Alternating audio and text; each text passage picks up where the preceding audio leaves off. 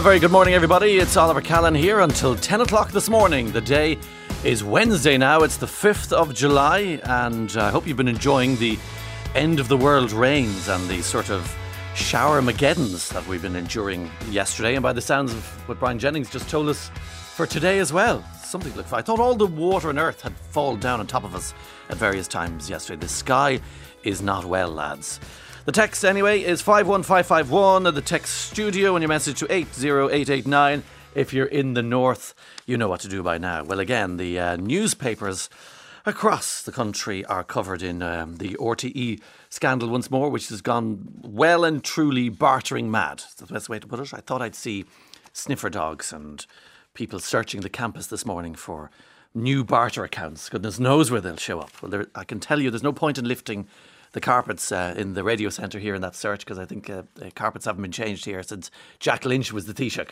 So you can leave us out of that. Actually, speaking of Jack Lynch, I'm seeing in the papers this morning, which is good news for Cork city people, because if you've been down around the Dunkettle interchange any morning the past couple of years, there's been just a lot of chaotic roadworks, which is obviously going to end up in something good, I presume, because they've been digging up most of North Cork city. So anyway, motorists, according to the Examiner today, are going to get their first free-flowing experience through the upgraded Dunkettle interchange this weekend, as 6 critical link roads open and traffic lights are switched off at one of Ireland's most notorious bottlenecks. So the tailbacks on the approach to the Jack Lynch tunnel will become a thing of the past. Good old Jack Lynch. There's nothing to remember you in Ireland quite like a hole in the ground filled with very angry Cork people. I think that's a legacy. That's something that Micheál Martin now would be really... I'd love a good hole in the ground full of furious rebels. That'd be the thing to do. Now, this morning, actually, I'm looking forward to chatting with a sports psychologist about something that's fascinated me, and I'm sure many other people for some time. I suppose it's a very notable explosion in young Irish men and women in their 20s, 30s, and sometimes younger, who are gym fanatics. You know, it's a crowd that was a very small group of people up until about 5 to 10 years ago. You know, they're in their athleisure wear, morning, noon, and on a night out. They're in the cafes talking about exactly what they're eating, where they're getting their non-saturated, fats and things like that. They're all over Instagram, and it feels like Irish people have been Love Islanded into the gyms and into these triathlons and stuff like that. Obviously, generally a good thing, but at what stage does kind of the healthy approach to exercise and the gymming become an obsession and then tip into addiction? We're going to find out this morning with a fella who's a sports psychologist. And I'm sure you know somebody who's been signed up to every marathon and every ultra Uber test yourself till you drop challenge and titanium Ironman moon running trials, and all that kind of macho language that's superhero type languages that sets you off on the endurance. And you begin to wonder, is there a wee want in these people who are going to the gym 3 or 4 times a day and the hours they're spending there? Clearly, I'll never be accused of going to the gym too often. I would be in the Joan Rivers camp, when she famously joked, the first time I see a jogger smiling, I'll consider it. That's roughly where I am on the kind of spectrum of gym fanaticism. 51551, that's our text number this morning. Now, across the newspapers, there's the story of 2 married actors. Amy Nuttall, she's an actress out of Emmerdale, and she has a cheating husband. Isn't that the way he's described? Love rat, they're describing some of the tabloids. Andrew Buchan, who's known from things like Broadchurch, very kind of British dramas and so on. Well, Amy has set her cheating husband, Andrew Buchan, 7 strict rules to follow because their marriage has now recovered, and she has set rules out, and that is all the discussion across all the newspapers interested in entertainment, and we don't want to discuss anything terribly seriously. But they've set the world alight, and everyone's discussing Amy's 7 rules for Andrew. Obviously no contact with Layla Farzad, who he had the affair with. She was a co-star in a different thing he was making. And so all these strings attached to help them rebuild their marriage. No contact with her, obviously. If he's working away from home, he has to check in via FaceTime with the iPhone. That annoying thing, where people are talking to screens, where no one can see anything that's going on, and just loud screaming and loud background noises. Third rule, we must have full access to each other's phones at all time. Oh, that's one that drives people really up the walls, and we'll come to that in a moment because there's a reaction to this, as you can imagine. Every 7 days we go on a date together. Then every 7 weeks we go away for the night together. Then every 7 months, just the two of us, no children, we go away on holiday together. And the seventh one, our work must be on an equal footing because they're obviously both in the acting trade. They have 2 children. They married in 2012, so the FaceTime things. And now I skip along to the reaction. In the London Times in particular, the 7 rules to a marriage, I know mine, says a number of writers in the Times reacting strongly to this. So they say, these rules, these 7 rules start out kind of reasonable. First of all, the fellow who had the affair must have no contact with herself ever again. Grand. Yes. Second, if he's working away, he has to check in FaceTime. They go, hold on a second.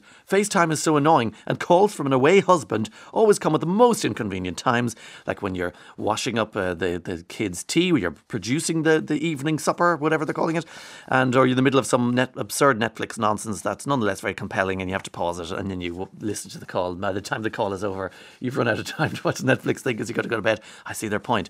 And then the 3rd, 4th and 5th rules, so-called 7-7 dating rule, which means a date night every week, so once every 7 days, a night away alone as a couple every 7 weeks, and then a holiday alone, no children, every 7 months. Seems impossible to follow. Immediately they say, organised romance is about as organised fun.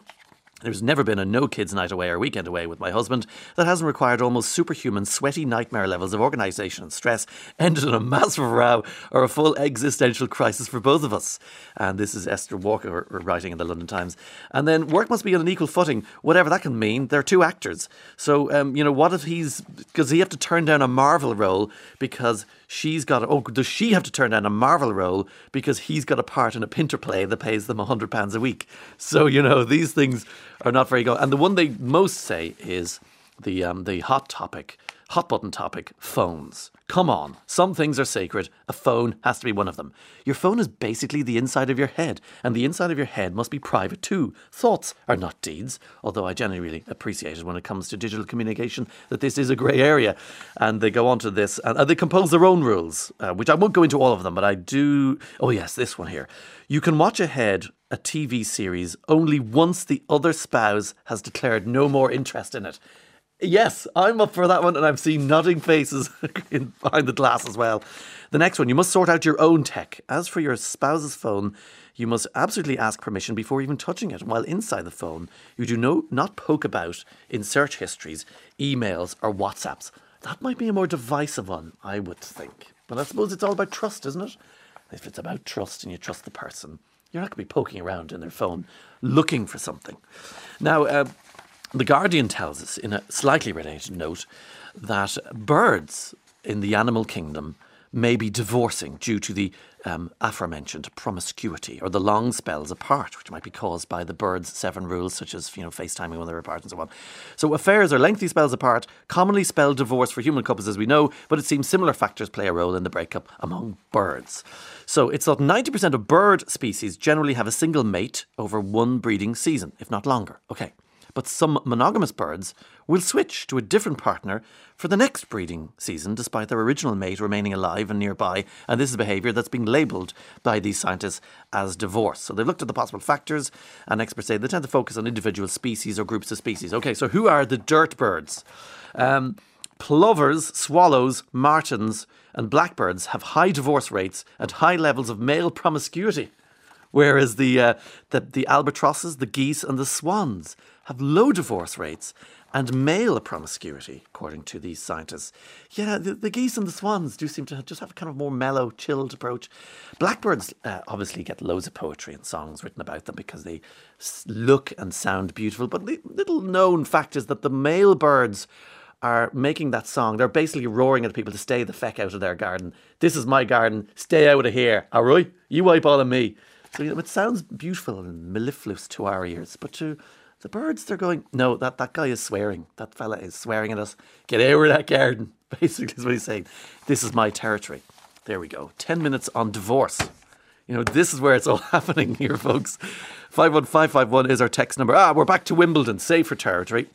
We were talking earlier the week about the enormously unpopular favourite to be the men's Wimbledon champion again, Novak Djokovic, and all the territory that goes with him.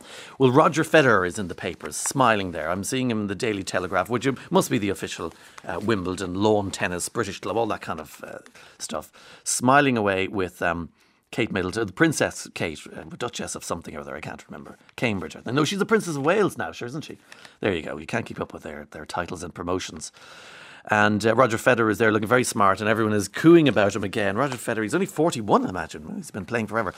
So he's done an interview with CNN where he's talking about how his children, initially no interest in tennis, now they're mad for tennis. So he has twin daughters and twin sons, and they're now all playing tennis up to 4 times a week. And while the 20-time Grand Slam champion often finds himself on court with them, he has told CNN that he has to kind of take a back seat because, most people obviously would go, would you like to be coached by Roger Federer? Yes. But not if you're his kids. They're going, no, nothing, we don't want to know what he knows. He's the dad, and he doesn't want people to want to hear what he's saying. Let's hear what he's been saying. He's been speaking to Christine McFarland from CNN Sport.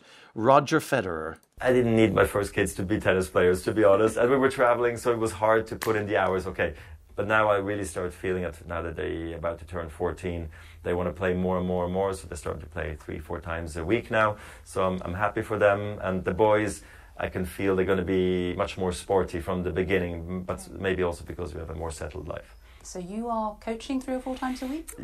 I'm not the coach, I am the dad. And the dad's advice, as we know, only goes so far. And it doesn't matter if you've won Wimbledon or not, you're still the dad. You're still the dad. I think there's a lot of people nodding along to that one. Now, from the hugely beloved Roger Federer to a crashing idol. The Idol is the name of the show. It's a HBO thing that's been going out here on Sky and now TV. And it features Johnny Depp's, Lily Rose Depp, who's Johnny Depp's daughter, let's face it, and pop star, The Weeknd. And I've heard people say they're looking at The Weeknd and listening to him slightly differently because of this show, which has been literally labelled as the worst television show of the year. Its finale, 5th episode, has just gone out, and the reviews have been savage. Now, the creator, Sam Levinson, who's pretty well known, he did Euphoria Netflix, which very well received, won loads of awards and so on. He predicted that his provocative drama would be the biggest show of the summer. So he was right. It was very provocative because it features lots of nudity, lots of very uncomfortable scenes around S&M, sex and so on, and sleazy people basically featured in this fictional show. And it starred Johnny Depp's daughter, Lily Rose Depp. The Weeknd is in it. Surely the worst TV show of the year, says The Guardian, or says The Telegraph. The Guardian said it was one of the worst programmes ever made. A painfully tedious TV non-event. The dampest squib of a finale ever.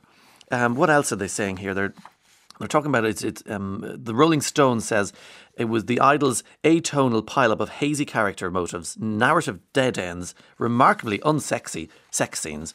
It finished with neither a bang nor a whimper. It was just quite as bad as what preceded it. It can either be read as damning with faint praise or seen as a small victory of sorts. Nobody seemed to say anything good. The BBC said there was confusion over what it was supposed to be. There's many shows masquerading as one. Was it an erotic drama? Did it explore power dynamics in an S&M relationship? Was it a satire on the absurd nature of the music industry? It flip-flopped about awkwardly, never landing on what it wanted to deliver, and the seeming focus trying to be edgy, but really ended up just being sick and twisted.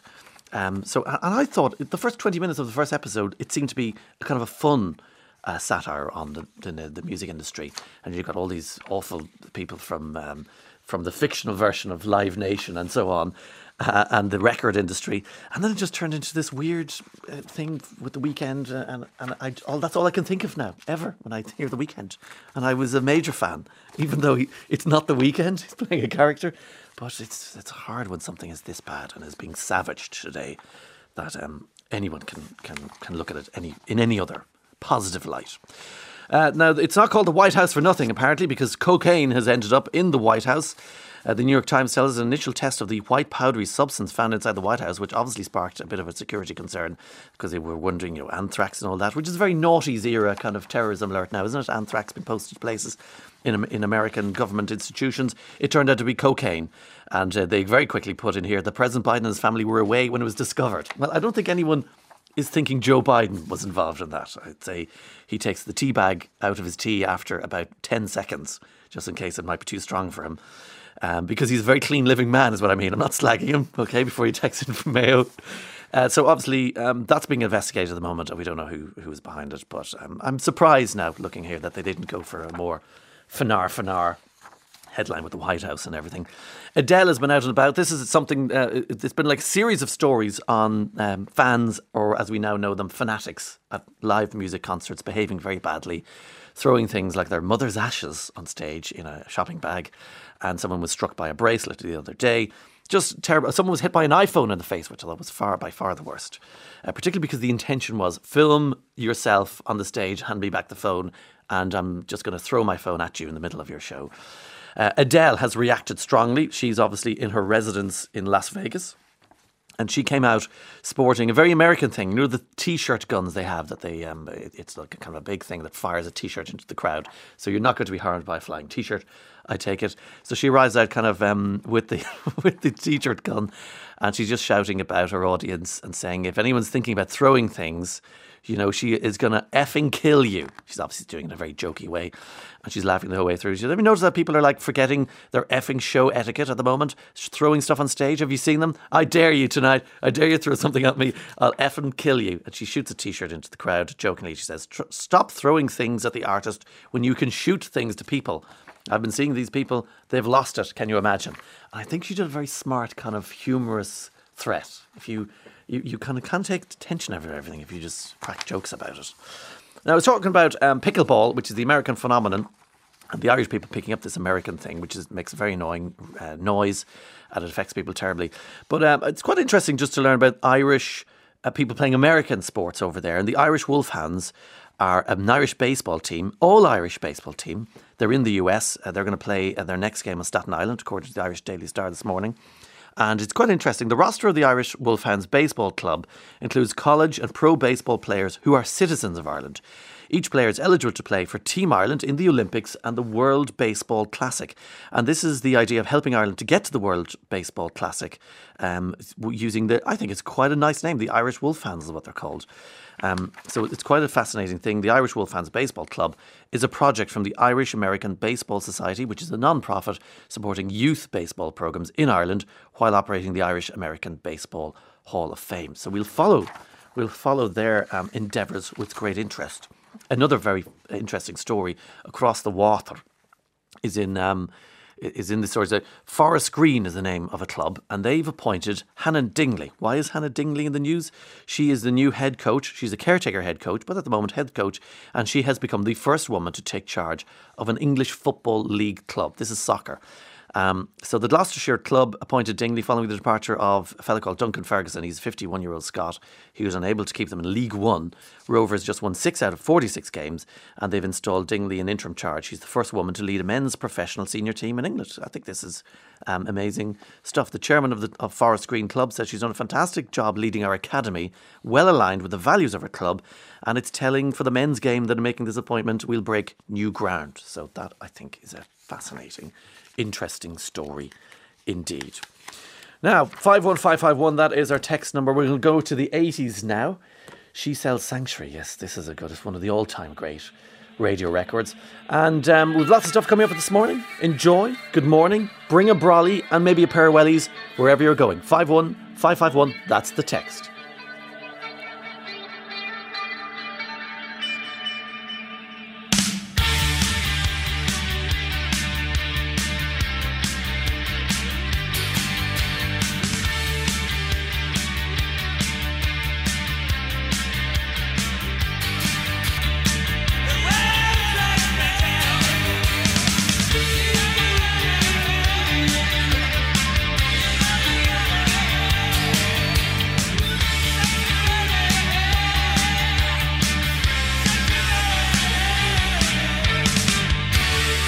Yeah, that's the Cult. This texter says, great kick-ass track. Now I'm dancing around the kitchen, kicking chairs while my eggs poach. Hen's eggs for the avoidance of doubt, says Ruth. Would I have thought of anything else, Ruth? I could tell you, I have no idea a single lyric in that song. I know that my ears love it and I feel happy, but and I generally can't hear the lyrics of songs or remember them. I'm one of those people who just kind of, I was very, very bad at the Irish and French oral It just don't exist in my head. But that one really stumps me. I have no idea what they're saying. She sells sanctuary. Did even say that at any point. Thanks for the cult flashback. Oliver has brought me back to my radio days on WDOM-FM in the US in the mid-80s, says Mark. WDOM-FM. They love their acronyms and kind of like, welcome to Fox 2582 and this is WXT 85 here from Wichita Falls. There's a strange history to do with the naming of broadcast channels in America, which we don't have time to get into, or nobody's interested anyway. Other texts, I'm surprised there aren't many texts coming in on the 7 rules for marriage and a happy marriage, according to the actors across the water. And I'm wondering, are spouses now monitoring each other's phones? Have we caused a mass outbreak of spousal surveillance? Well, I would say text in, but you're not allowed to. Blink and we'll come and help you.